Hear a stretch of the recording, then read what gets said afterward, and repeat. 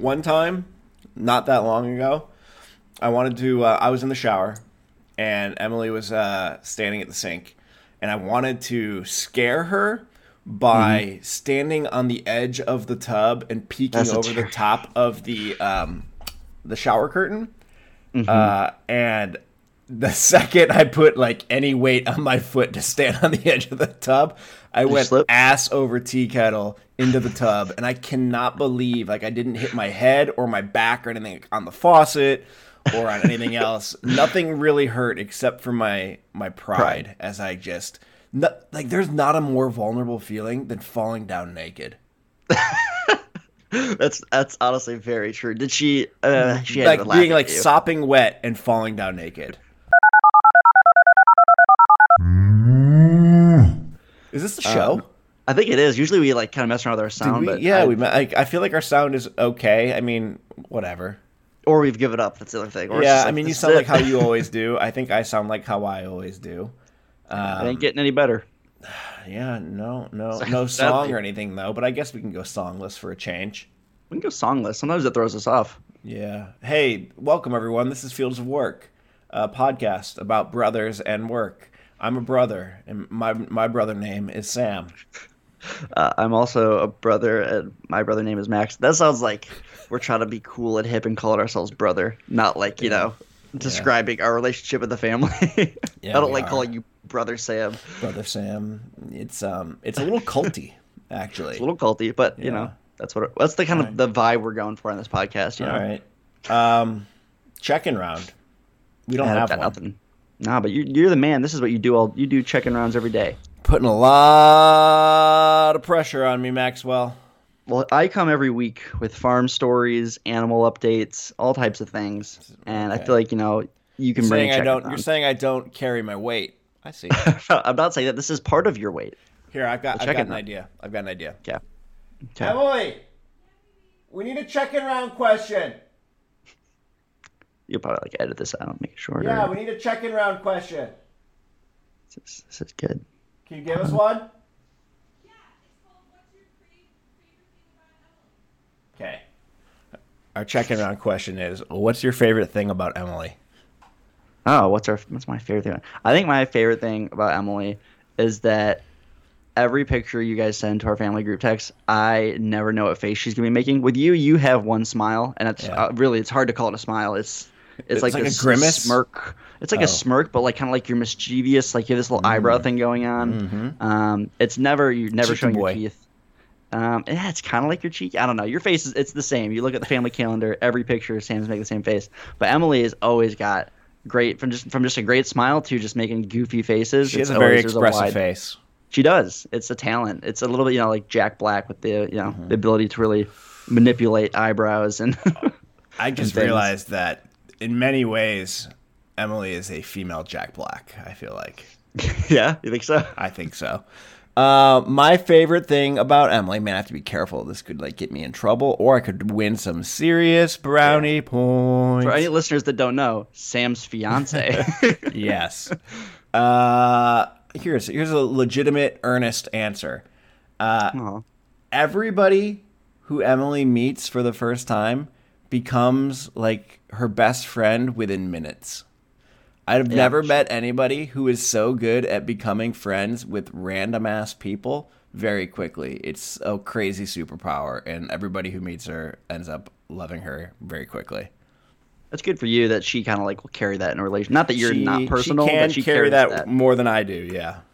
In a party situation or anything like that, in a public situation, you can always rely on Emily to be making all of those first introductions.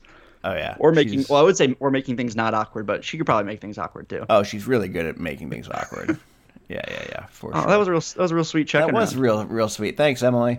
All right. Better than our normal hockey talk and stuff. For sure. Well, it's because the Wings have just been so depressing for the past week, so yeah, nothing to talk about there. Maxwell, what's going on at the farm? You sent some disturbing photos to the family text a little while ago. What's been going on?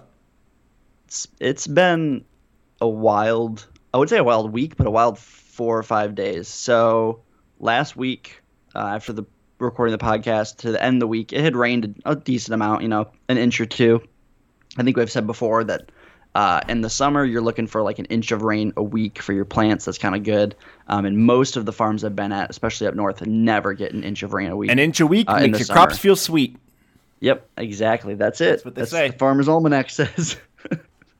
And The Farmer's Almanac is so- not known for its rhyming because they did rhyme week with sweet there. yeah, well, it's from the olden times, you know. I mean, it's written. I think it's rewritten every An year. inch a week will give you crops at their peak. There you go. That's good. It only took you 2 times. Yeah. I should write that down. But so anyways, that's normally you're looking for like an inch of rain. That's great. And in the spring it can be more because it's kind of the wet season, but whatever. That's kind of what you're looking for. So we were at the end of last week. We had probably 2 inches of rain. I've mentioned before this farm sits on a river or a creek. I think it's the West Fork of Brush Creek or something like that. So it's pretty small during the summer and stuff. And before I could drive across it with the UTV or the side by side, or the beefed up golf cart. And if it rains hard enough, it gets impassable. But usually it's low enough to where I could almost walk across it. It's probably 20 feet wide. So it was already kind of a little high after that rain we had earlier in the week. And on Friday afternoon, all week we knew rain was coming. We had seen it on the forecast. You never get the best estimate. I do, because of your recommendation, started using Carrot Weather. Oh, nice. It just You doesn't. like It it? actually tells you, yeah, and actually I think it just breaks things down a little bit more. It'll really tell you how many inches of rain they think is coming, and they're usually more accurate. So I've been seeing on that. They're like, okay, there's some decent rain coming. I chose Friday evening to leave the farm and go visit our grandparents in Kentucky. Went up to stay just for the night, and all day Saturday. I don't know if I mentioned on the podcast before. A current little thing my car is doing is that I have a sunroof that leaks, even though it's closed. Sunroof and a rain roof now. Yeah, in a heavy rainstorm, it can leak because it's not draining fast enough, and that makes it fun when you're trying to plan how to drive home when there's torrential rain and storms hitting where you're trying to get to. That all day Saturday I was looking at the radar, and I felt like I don't know what I was. I felt like I was like really planning something incredible. I kept looking at the radar trying to find the best gap in the rain so that I could make this drive home. Oh, to add on top, one of my windows no longer rolls up, so I had that window taped up pretty tight. Not much rain would be able to get in, but I was really trying to find when I could get home. And all morning, Saturday morning, Nashville had been getting rain pretty hard. I think maybe they had 2 inches of rain that morning. I drove back early afternoon, like 2 o'clock, managed to avoid most of the terrible rain. Was pretty proud of myself. Pulled in, looked at the river, and I was like, oh yeah, the water's like already pretty high. And kind of hung around on the farm that evening. Multiple severe thunderstorms rolled through, a couple tornado warnings at one point. Tornadoes had touched down maybe an hour west of here, and the projection showed that storm cell coming straight over the farm. So I went and hunkered down next door at the cabin, kind of waiting for this tornado to come, and it missed. It went south, and I was like, okay, it seems like things are really kind of chilling out a bit. And then I went and just was watching hockey that night, and it started raining really hard, maybe around 9 o'clock. And I'm just sitting there watching TV, keeping an eye on the radar because I am worried about tornadoes. It's like the thought of going to bed in this tiny home and knowing tornadoes could come at like 3 a.m. is kind of unnerving. So Yeah. I'm just sitting there, and it's pouring. It's pouring. It's probably been raining. It's about 2 hours now. And 11:30, I decide, all right, if I actually want to sleep tonight, I should just go sleep next door, where I know, like, even if I get a tornado warning alert, I feel like I'm in the more stable of the two structures. So I grab my raincoat, jump in the UTV, and start driving over to the cabin. And this is when I started to realize, wow, it's been raining really hard, and I didn't realize this. And I drive down the road to get to the driveway to go to the house, and the road is a river. So there's 3 different ponds on the properties across the street from here, and the ponds are overflowing. The drain tubes can no longer sustain the amount of water they need to push out, so the actual sides of the ponds are overflowing, and water's turning the road into a river, and that's all running down to the creek. And I pull into the driveway, and water is rushing around, probably 3 inches deep around what I'm driving. I'm like, whoa, this is pretty intense. And so I turn my headlights of the UTV to see the other side of the river, the low side of the river, which is where the barn is. Luckily, my farm fields are on this side, which is higher up. And so I turn and have the headlights going across out over the river. And I can tell the water is all the way up to the barn. It has turned our 20-foot wide river into a 60-foot wide river. It is At that point, it looked to be about a foot to 2 feet deep against the barn. The water had come up. It was still probably 5-6 feet short from the cabin, but it's moving incredibly fast, and it's hard to fathom. It looks like a whole football field is underwater essentially, because this property has an old runway, like a grass runway for small planes that's very low in that area, and all of that is water now. And so I kind of panic, kind of freak out, because I've never been in a flash flooding situation before. How did your freak out manifest? Instantly deciding like, I feel like even though I've been told now multiple times that my house is very high over here, but it just seemed like the water was moving up so quickly that I thought, okay, like the tiny house could go underwater tonight. Like, I think it's moving up that fast, and the rain doesn't seem to be letting up, that like if it keeps up like this, more stuff is going to be destroyed. So I started calling the neighbor across the street. What time is this? This is like 11:45 at night, which makes it so much scarier. If this was happening, I mean, I get it's going to be dark, right? If it's going to be dark because there's rain clouds, but if this was happening at 4 p.m., it's something else. But the fact that it's pitch black, just the street lights and my flashlight and headlamp, I'm able to just kind of see, okay, the water, the actual river depth is probably 15 feet now at the actual river, 10 feet maybe. It's very, very deep now. And just seeing the amount of water and the roads actually just disappearing to this flooding of the ponds, I was definitely startled. And I called the neighbor. He had already gone to bed, and I had to call him. I called him probably 10 or 12 times, and his son eventually heard his phone and woke him up. And I told him, I said, the water is up to the barn. We were trying to keep an eye on it, because if the water was starting to get there, we could head over to the barn, get stuff off the ground up to higher level. The water's only going to get at worst, like, let's say 4 feet deep in there or something. That could definitely ruin some stuff. But if we get there, we could move it. And well, the way flash flooding works is that it goes from 0 to 100 very fast, hence the flash. And so I texted him, and he said, throw on some rain gear. Let's go see if we can do anything. And so I was like, oh, wow, let's see if we can do anything. Like, it seems crazy. And so we hopped in his very lifted truck, and we drove down the road. And basically, the road that was covered in water, or? Yeah, so it's currently having water rushing across it. So that makes you nervous, thinking like this is going to rise quickly and we're going to be screwed? Knowing the depth and seeing how at first, yes, I was pretty worried. I mean, he was driving right through it, no problem. To give you context, so on the road that I'm on, if you're leaving my road, on the right is kind of up the hill where the ponds and the lakes are, which are overflowing. They're running across the road in front of us and under us. And then to the left is the river, or the floodplain. So it's running from right to left across. And when our road dead ends, you would normally turn left. There's a bridge right there that goes over the river when it's normal times, and that would lead you to the entrance to the property that has the barn. But you need to cross this bridge to get over there. And we got to the bottom of the hill, and the bridge is under 3 feet of water. You can no longer see the concrete sides, the railings, nothing. The water is just rushing over it, washing stuff around it. I mean, your car would not make it through.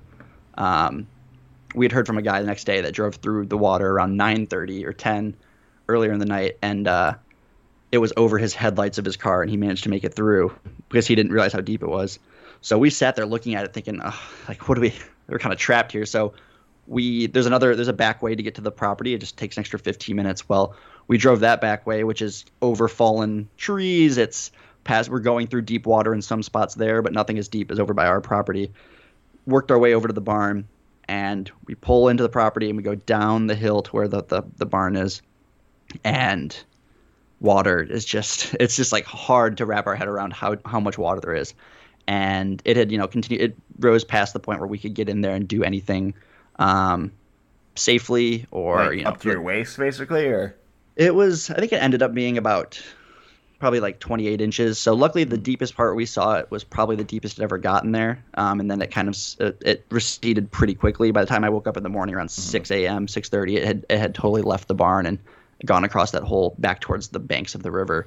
And so, that was just, there was nothing we could do. We sat there and looked at it for a while, and then thinking like, there was a work truck down there, a pickup truck, and his son went into the barn and got the keys for it. And when he went into the barn, he was like, yeah, the water is, it's up to past my knees, and there's stuff floating around in there. He backed the farm truck out and drove it up to the top of the hill, so at least that we weren't sure how much higher the water was going to get. We thought maybe it would just keep going. Right. And so we thought, well, this is one thing we can save. And Then we drove down to that bridge, and we were on the opposite side of the bridge now, just to see what's going on down here. Like, this is where all of the water is basically being funneled to and washed across the road.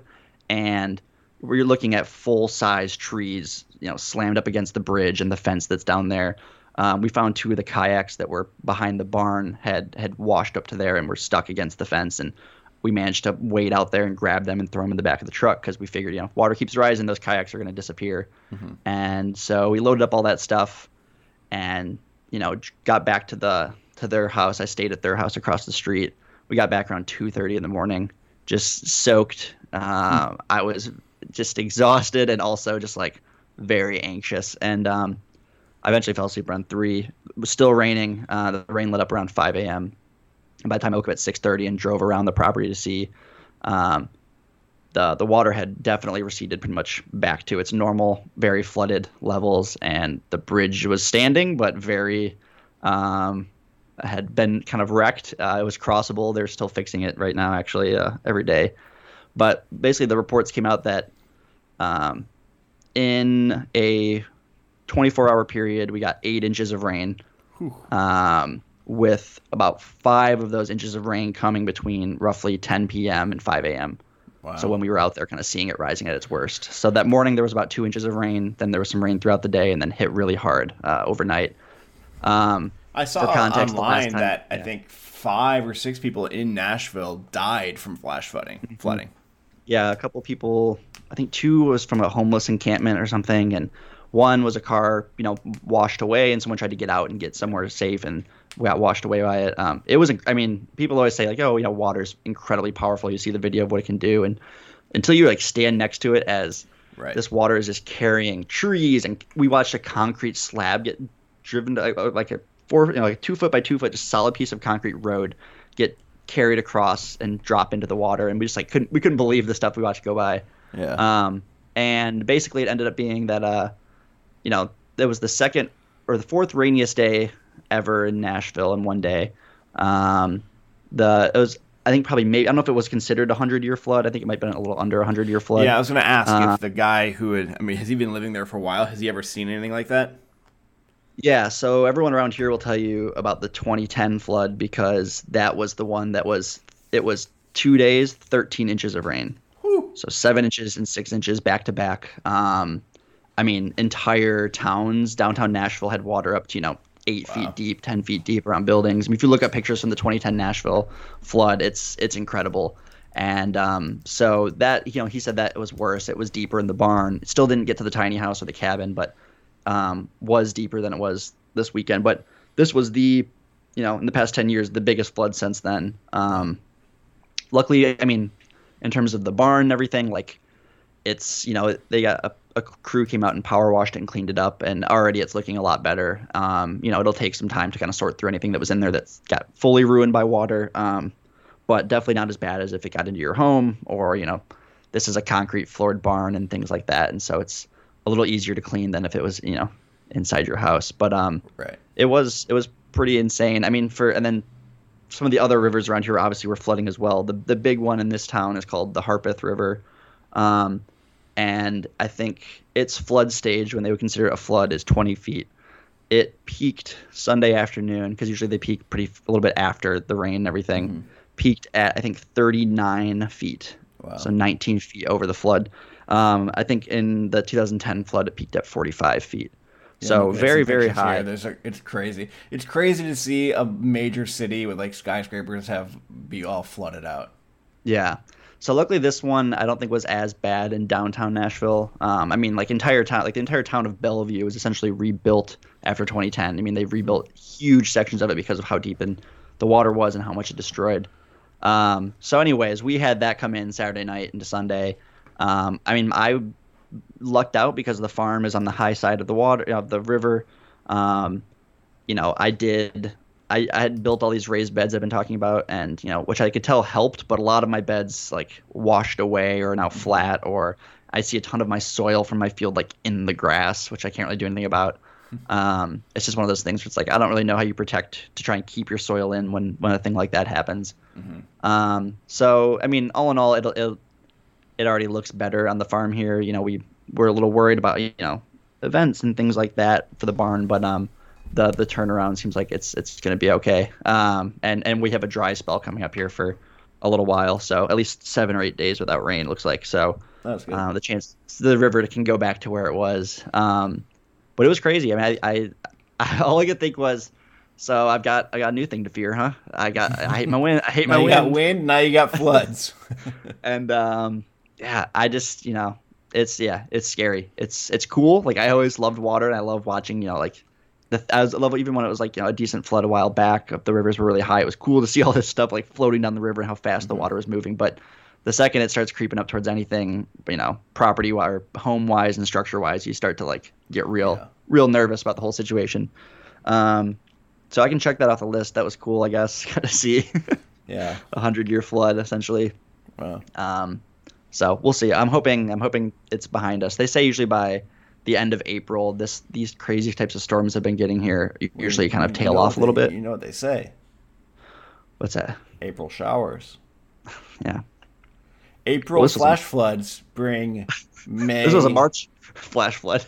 Oh, right. March flash floods bring April showers. Which lead to those May flowers. Flowers, which lead to June flower markets. Yes. I assume. So yeah, I'm hoping that these storms and things really subside. I know used to love a thunderstorm, but it's also running its course. I'm like, I'm good. I'm done.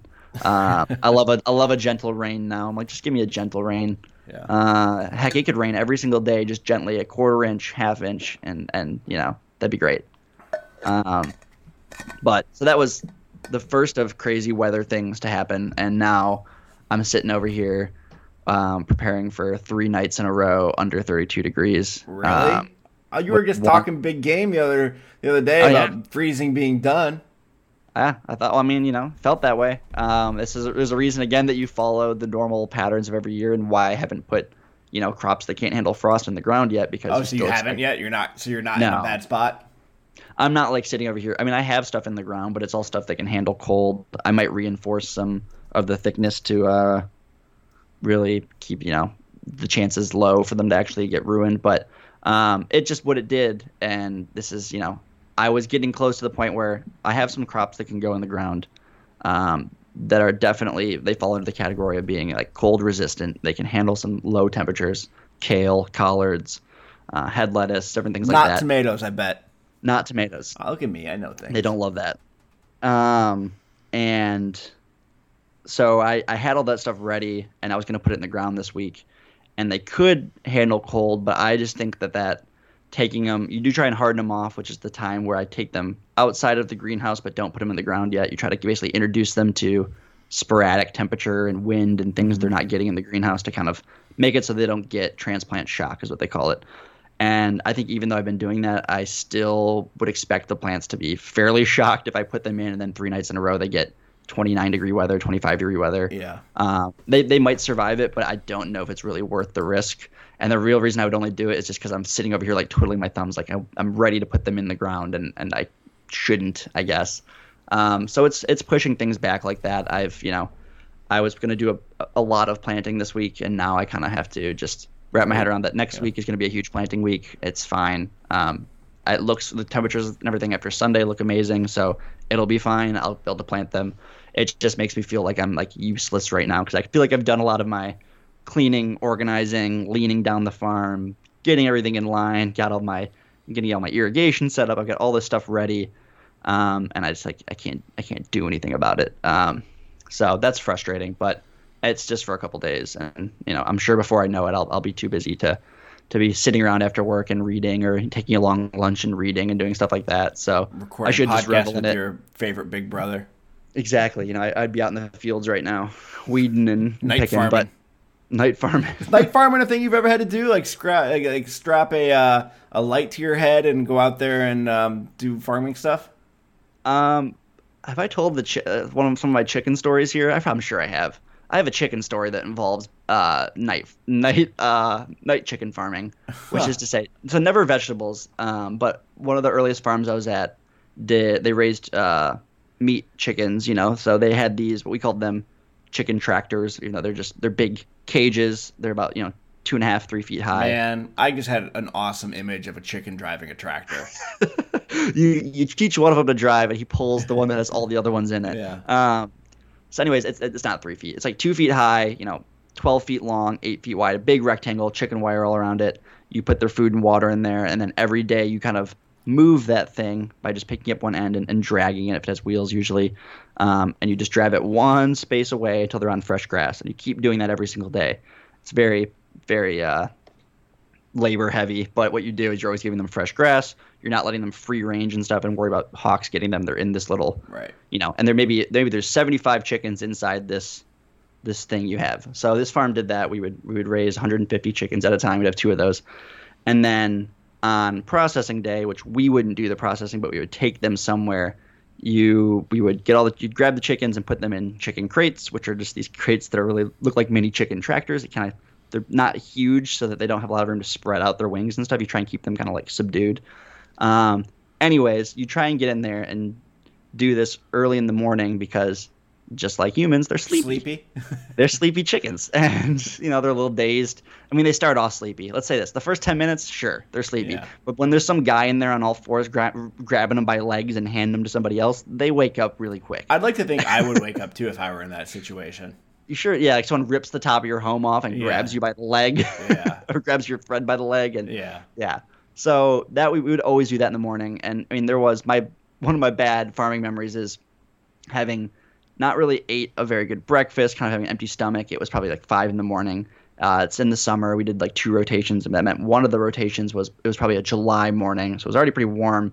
I'm in full rain gear, overalls and jacket and boots because it's absolutely pouring out. It's like in the middle of a thunderstorm, and we're out there, and we're just like crawling around inside these chicken tractors when you're down on their level, eye to eye, and and then you're just trying to get in there and grab them and hand them out to somebody else, and those people are taking them and putting them in these crates, and it feels like you never have enough crates for how many chickens you're dealing with, and you feel kind of bad, and you're like, I can't fit another chicken in there. It's like, well, you're supposed to get fit. These things can hold 13. You're like, I don't know how I could ever do that to a chicken. And so you're in there and you're sweating, and I just remember and chicken poop is very ammonia heavy, and it was really just like, whoa, it's hurting my head. And so I remember just I came out of there and stood up and turned to the side and dry heaved for a couple minutes because I felt like I just wanted to throw everything up, but I had nothing inside me.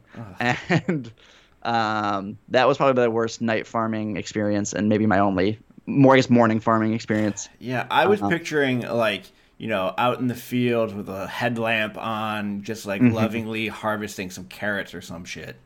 Oh, yeah, no. We saved that for, I guess, the daytime. I've never been in such a situation where we were like, we have to get these vegetables out of the ground. We can't wait till morning. I think if you were a farmer that grew sweet corn in the summer and stuff, and you had an early morning market, a lot of them would pick that morning because the one thing people love doing at a farmer's market is going, was this picked today? Is this fresh? And they only specifically corn, because everyone's gotten to the point now where they know that sweet corn picked, the sooner you get it after it was picked, the better it is. And so you get asked that question all the time. And so I think some farmers would get up in the morning and pick their sweet corn before they go to the market. But we never felt that Are you growing any corn? No, it's really, we talk about those crops that make no money for the scale you're doing it. It's one of those. Tastiest crop. It is the tastiest crop. I mean, maybe I should plant corn. Corn might be my favorite vegetable. How do you feel about corn? I love sweet corn. I think actually one of my most sun shining down on me farming moment where I was like, oh, I was like, man, we're doing good stuff here, is when we were growing sweet corn at one of the farms I was at, and we were walking out. It was Steve and I at Groundswell, and we were walking around we didn't have many beds, maybe 3 beds of corn. And we were trying to see what was available for market that week. And we went into the cornfield and we opened it up and discovered that the sweet corn was ready. And we just took an ear and just ate it, without cooking or anything, just fresh from the plant. And it was the most delicious vegetable I've ever eaten in my entire life. It was, I couldn't believe how, it's the same correlation of, the sweetness from how quick you harvest it. Yeah. And it was that tender that you didn't need to cook it or anything. It wasn't tough. I don't think I've ever done that. Done that with a tomato, a fresh tomato. Yeah. It's good too. So I think, if you can ever get your hands on some sweet corn fresh from the field, maybe ideally I would recommend potentially one that's grown organically and not sprayed with anything.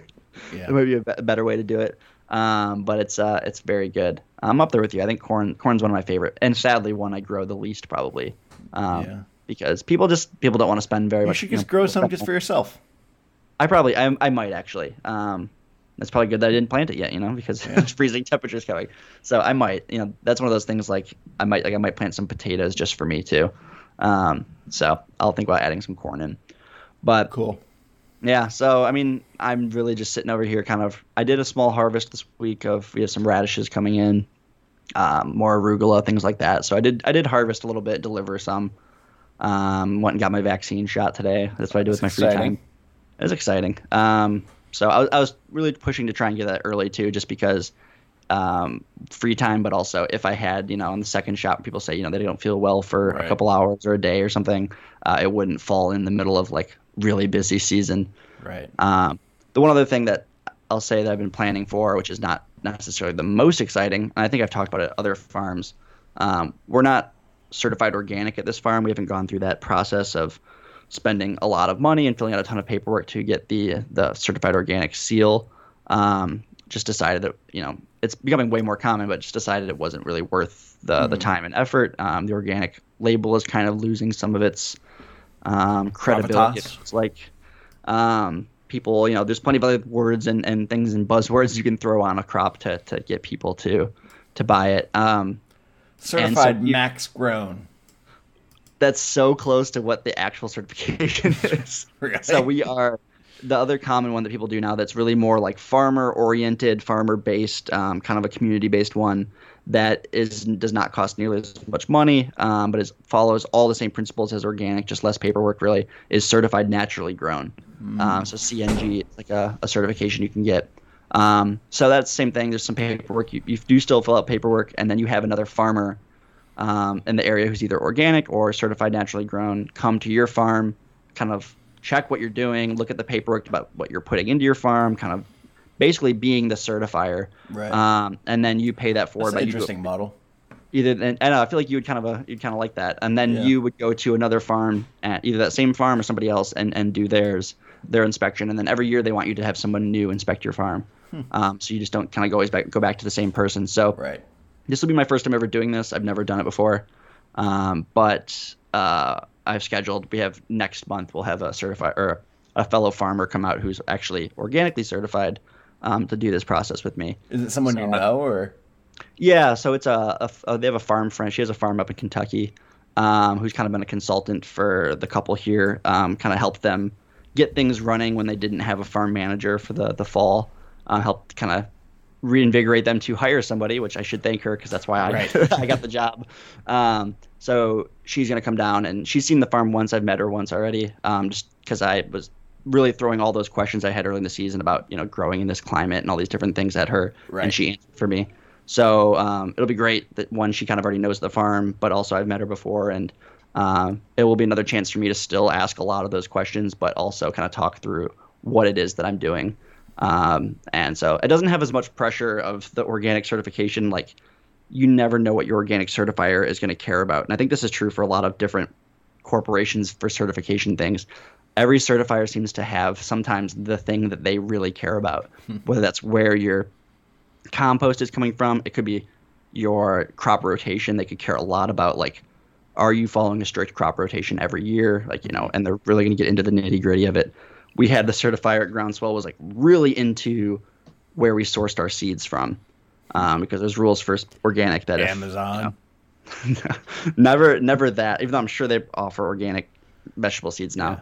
Yeah. But basically, if you couldn't, it was, a couple organic suppliers that we would buy from. And then if you couldn't find your seed from 3 reputable organic seed suppliers, you could buy it conventional. But you had to prove that, you actually tried and to get it from somewhere else.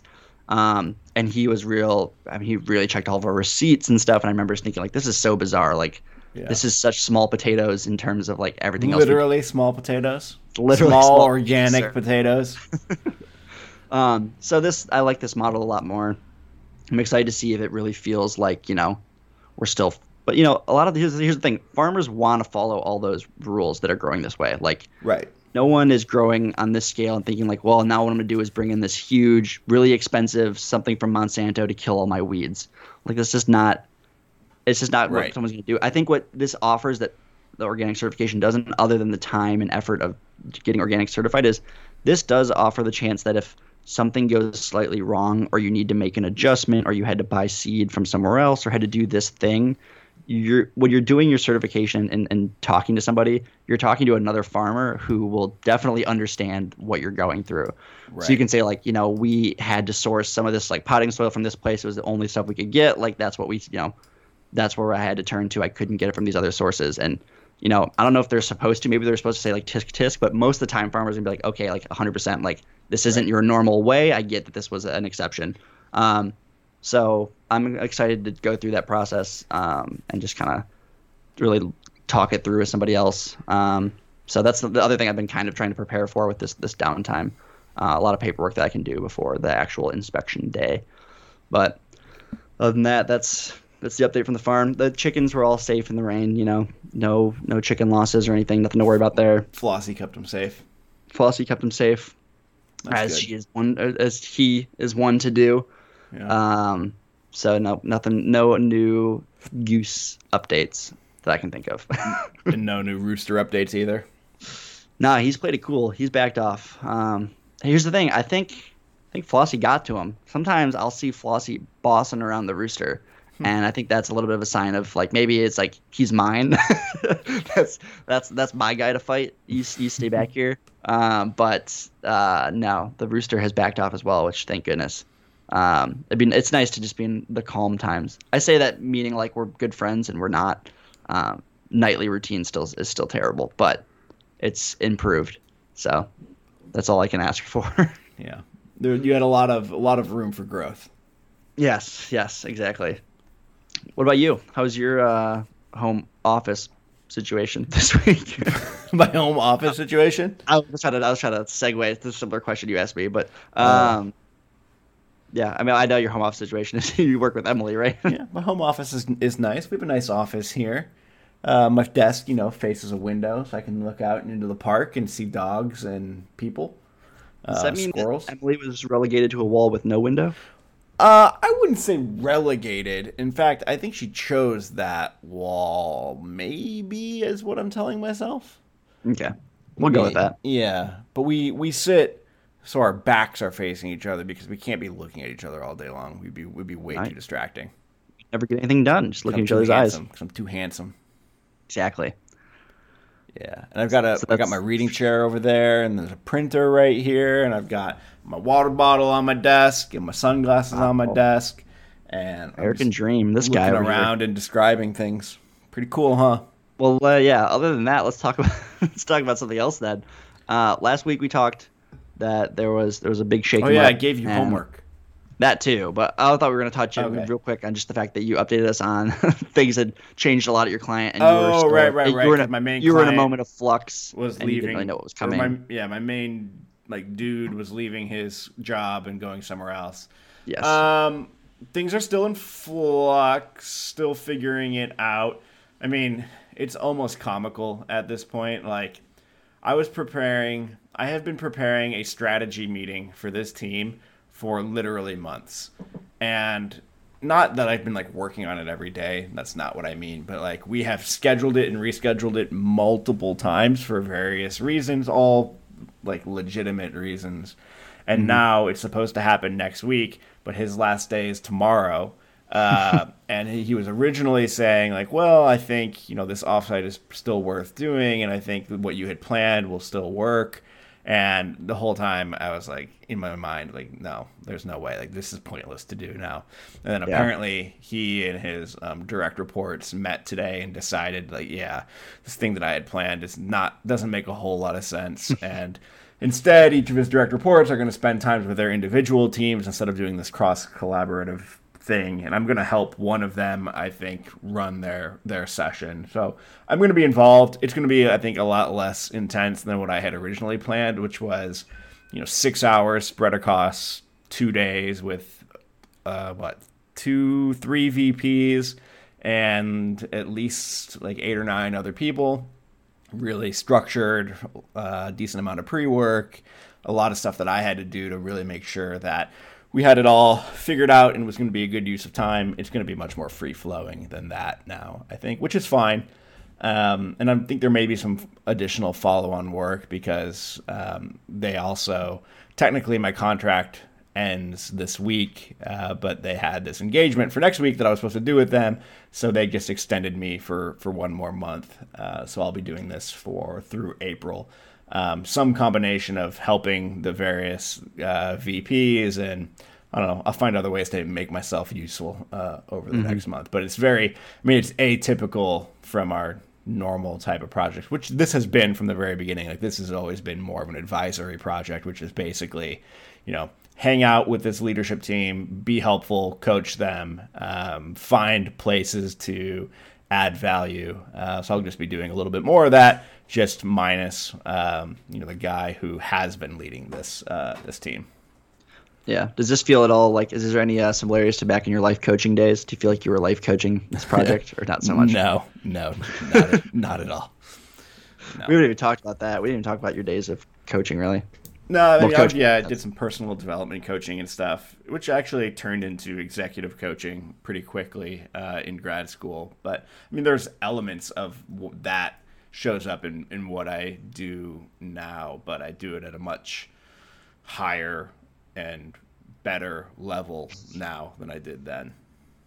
Yeah, they're probably paying you a little bit more to do it now than they used to. Just a smidge. Just a smidge. Is there anything else? I feel like last week you had all these little tabs and stuff you wanted to potentially talk about, but is there anything else going on? You mentioned that you're obviously going to do some writing for this other. Yeah, doing a little bit more writing. Not really. The project. Yeah, I feel like I have like 3 or 4 different kind of smaller things all going at once rather than like one bigger thing that is orienting my attention, which is fine. In some ways, it's lower stakes, which I appreciate. So yeah, I'm kind of just taking it month by month right now. I've got a question. When you're doing, I feel like this would kind of stress me out. When you're doing what you're currently doing, which is you're kind of have your toes in multiple. That's not how that works. That's not that metaphor. Whatever. Let's go with it. You got your toes in multiple little. Yep. You're dipping them in multiple different pools of water here, as people do. Do you find that? Let's see. What's the right way to say this? Not just stressful, but more like hard to decide what to work on or what requires your attention or how to even structure your day when you're kind of self-managing like this and all 4 projects are, there's probably one that goes a little bit higher than the others, but when you don't have that project that is the core that you are spending all of your time on for the most part, is it hard for you to organize your days or not really? Is it still I get what you're saying. I don't know if it's hard necessarily so much as there's just more criteria to consider when making those decisions. And, when you're working across multiple projects, it's a matter of, what actual events are coming up where I need to either have created a thing or have prepared a plan. That will drive what I may do in a given day. If I have an important meeting that I have to facilitate tomorrow, for 2 hours, that helps elevate that importance. And then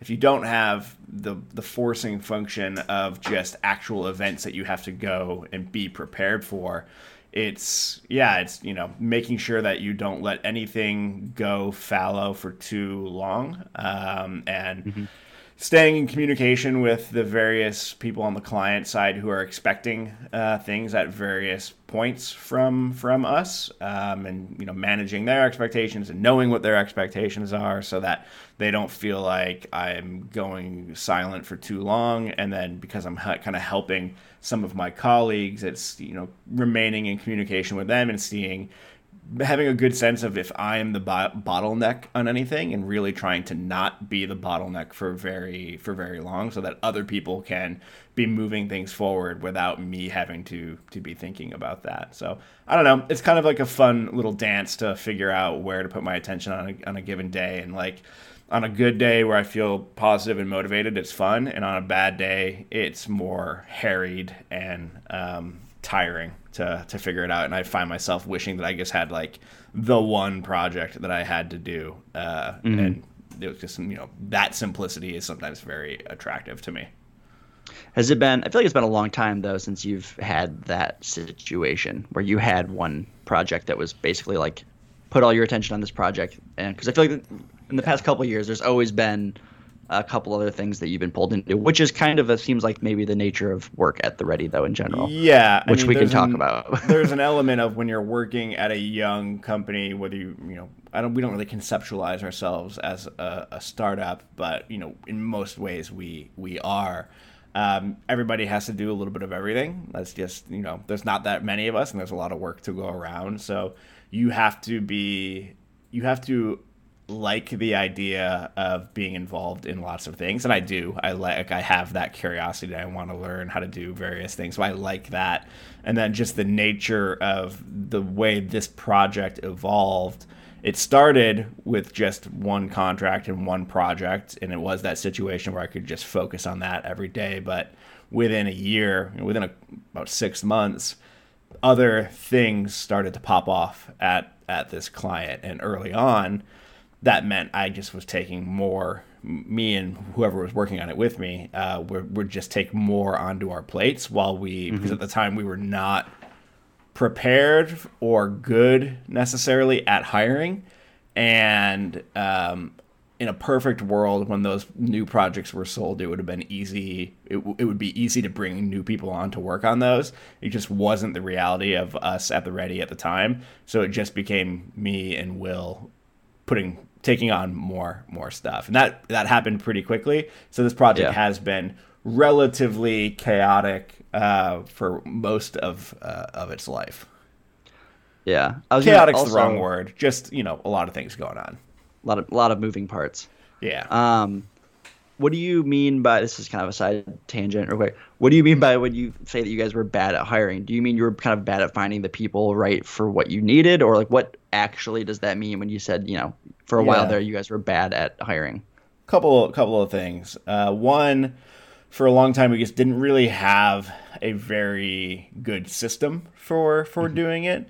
So it was much more ad hoc, and kind of all of our personal networks was like our primary way for hiring people. And we just didn't have people who had dedicated significant amounts of time building a system that was really well thought out and repeatable for how to find and interview and make decisions about who we bring in to the Ready. And when you don't have that stuff really dialed in, every time you go to do it, it just feels like a ton of work.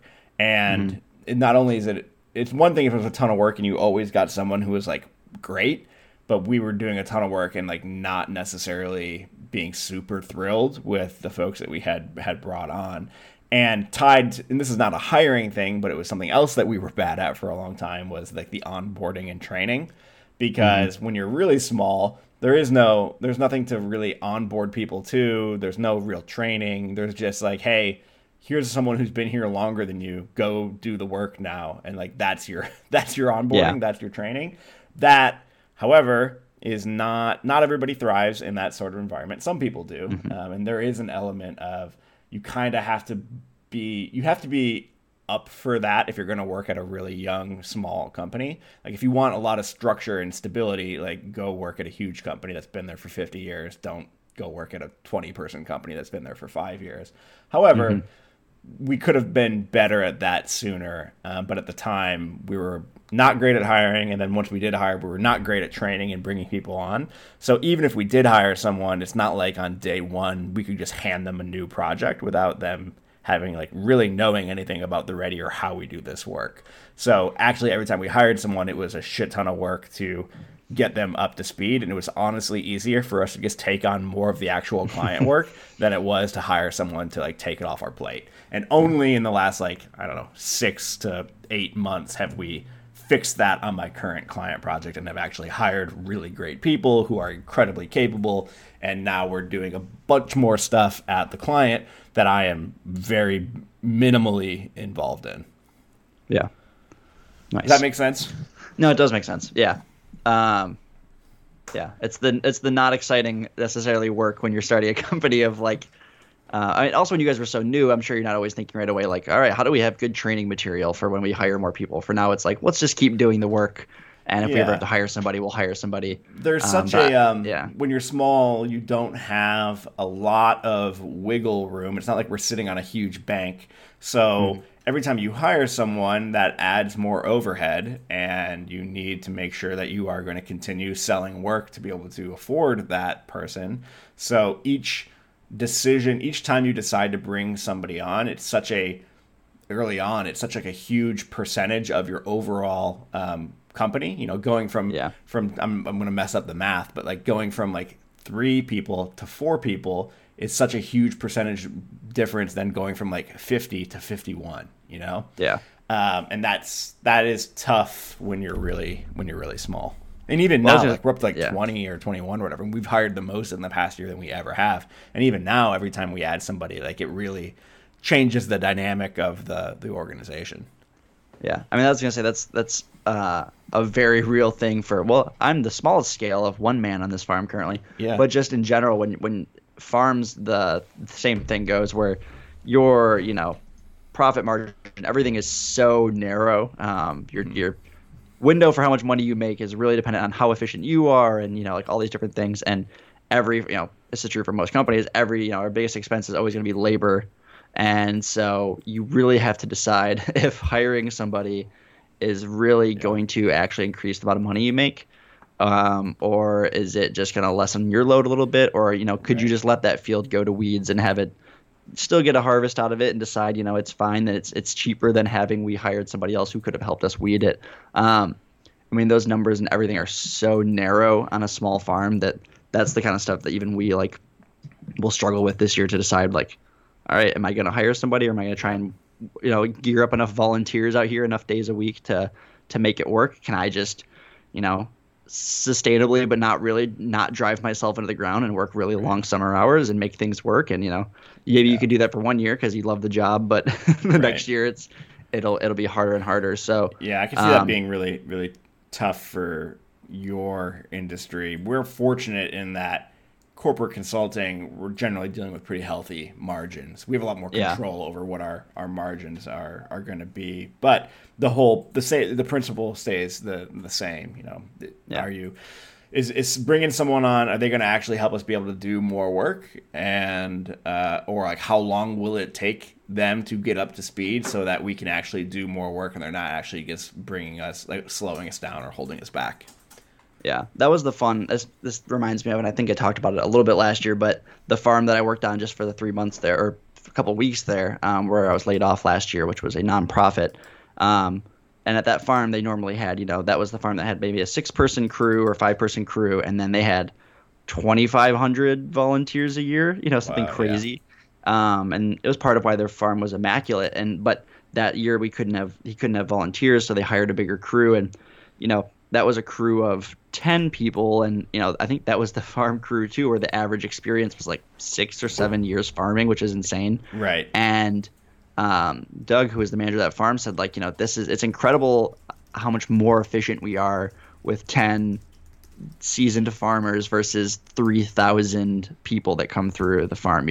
A normal farm day for them before would have been 30 people on the farm, 25 volunteers, and 5 employees, and maybe more than that. An afternoon, another group would come in.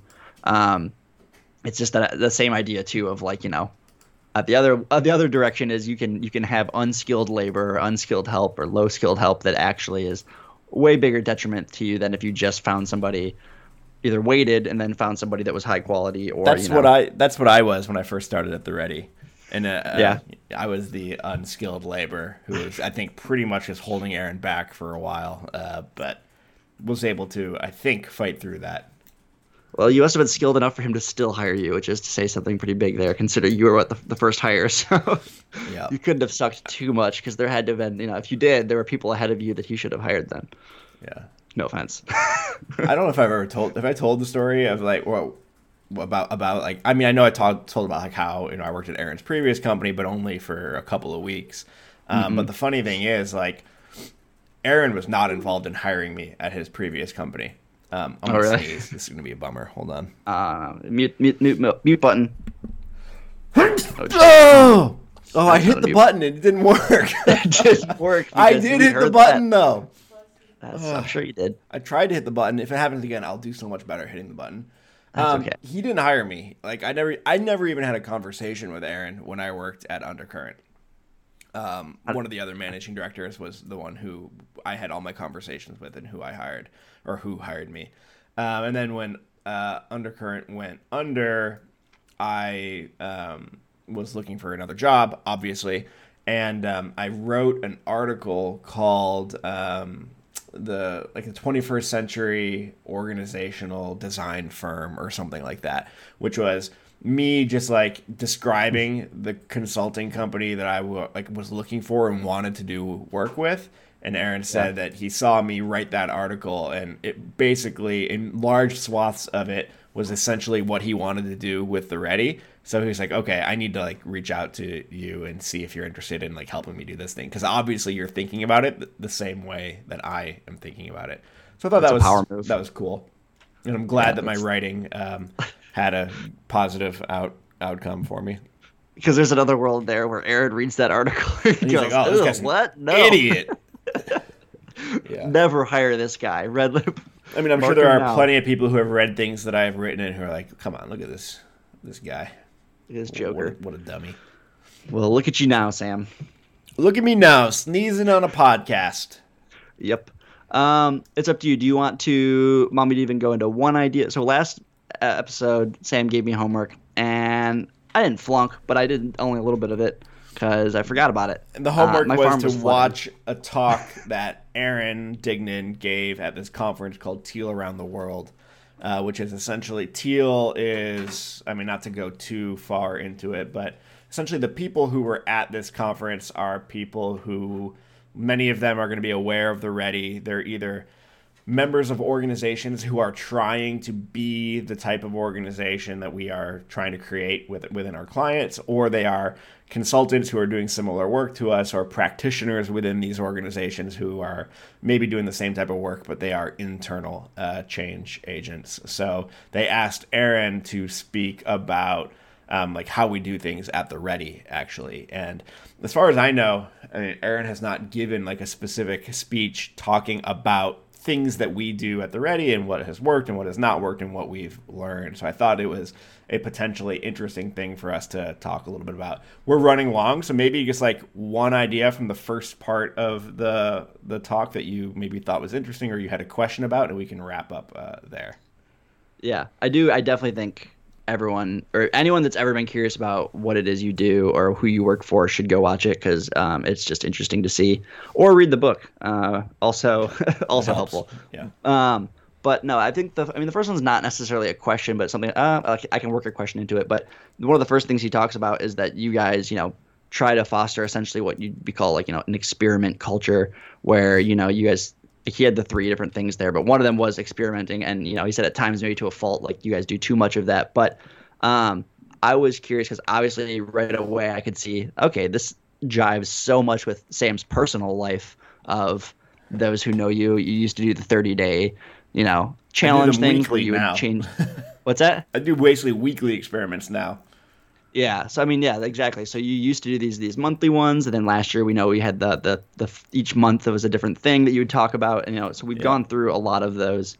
I was curious was that a thing that you brought to the Ready, or was it a thing that Aaron was kind of already very into that was one of those things that matched up well between the two of you? Or I feel like just the idea of experiment culture is something that like so vividly makes me think of you that like it seems like when he talked about that was like this seems like a thing Sam pitched hard for at the Ready, or maybe it was a thing that already naturally occurred and it's part of Aaron's personal working style as well. But yeah, it's really hard to like identify specific things that you can point to anybody who is early to the Ready and say like, oh, this person brought this person brought this.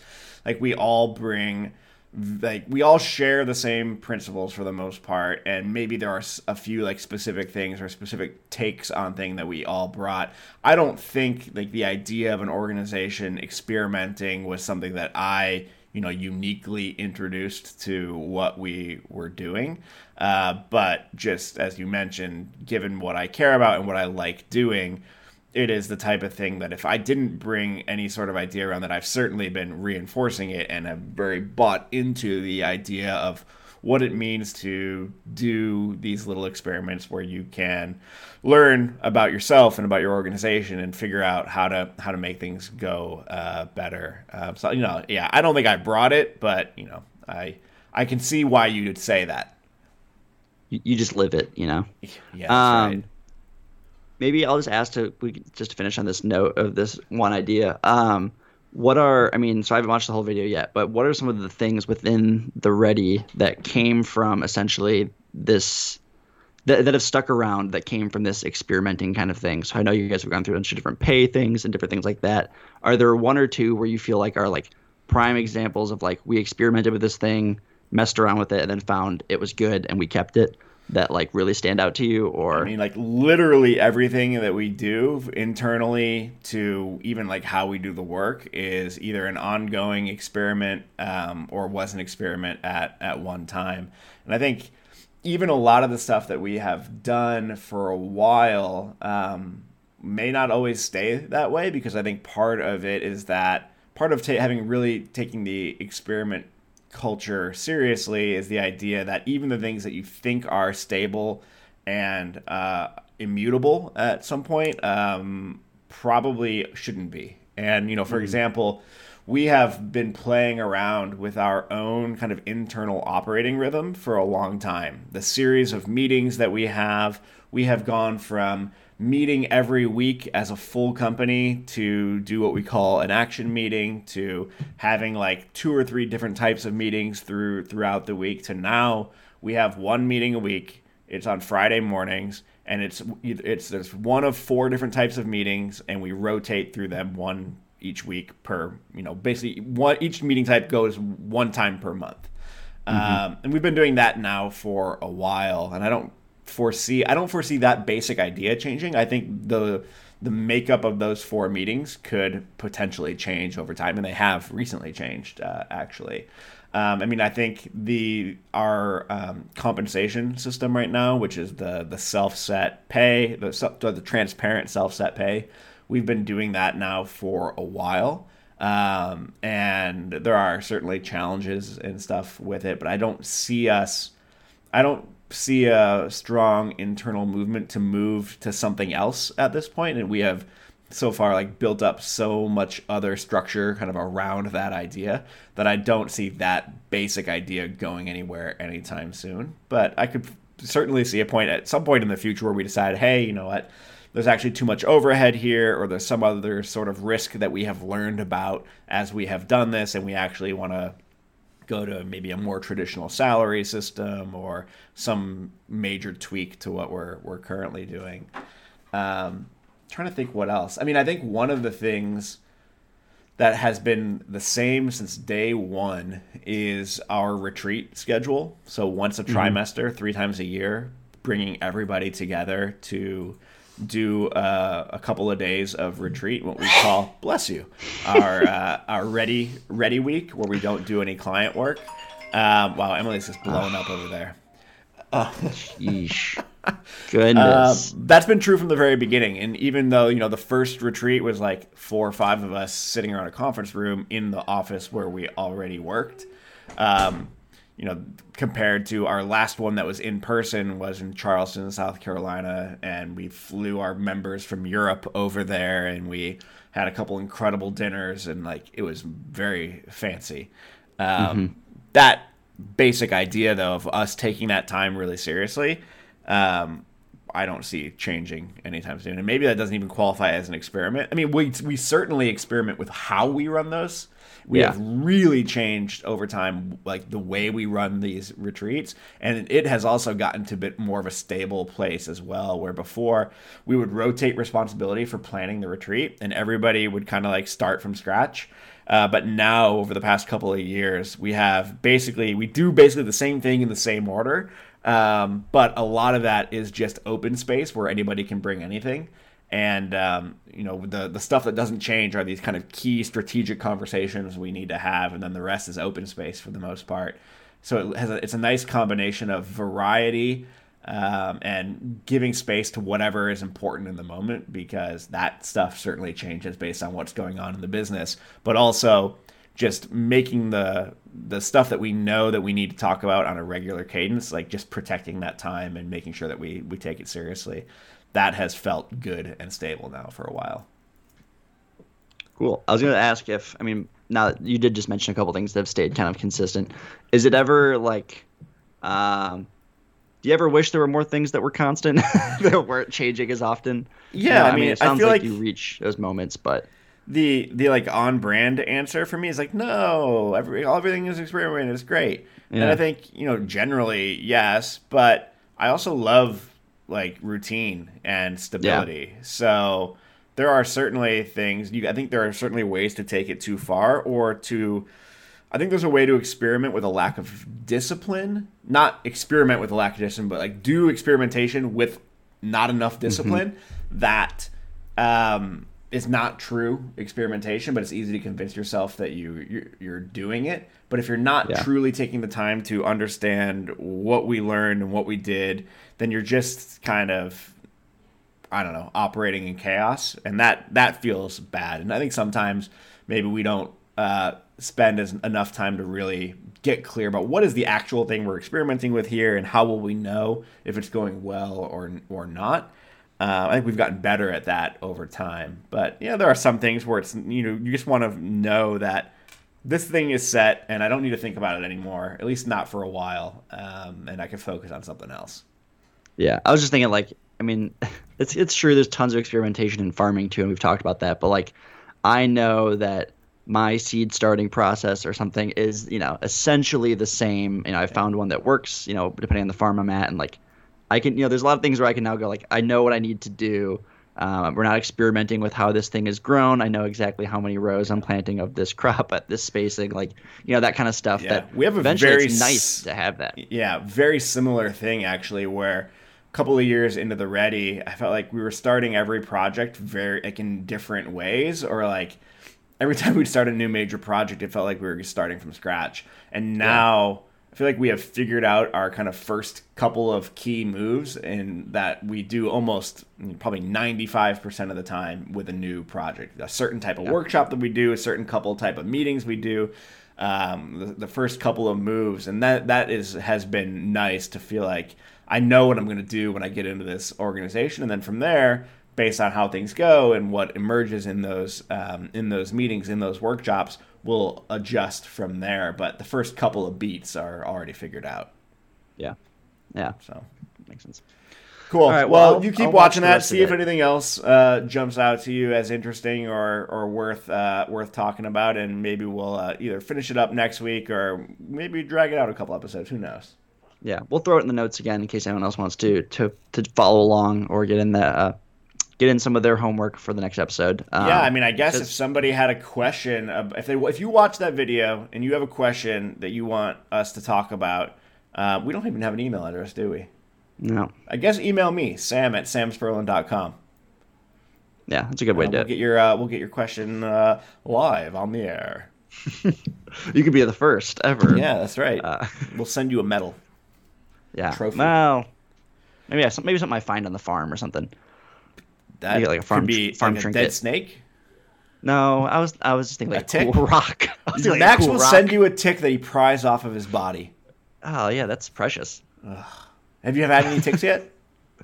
Still none. Still none. And that's actually, I will say, it's a little bit more impressive now, because one of the things I didn't mention with the flooding was the cows were luckily totally okay, but their pasture is along the river, and actually where two of the rivers come together, and the water really came up into their pasture, and obviously you can just tell how much of a current there was carrying all this stuff. So we went out there because their fence, just metal fencing, was buried along the riverside in like 4 feet deep of logs and sticks and trees, like all kind of crushing it was just incredible to see the amount of stuff that was there. I mean, we brought in like a bobcat or like a skid steer to literally pick up all of the stuff just to free the fence. And I was down in there and that helping on Sunday, free up the fence, and I was expecting for sure to be covered in ticks, but I was totally fine. So, well, congratulations. Tick repellent. Thank you very much. All right, well, let's hope it stays that way. This has been Fields of Work. Talk to you again next week. Sounds good, man. Later.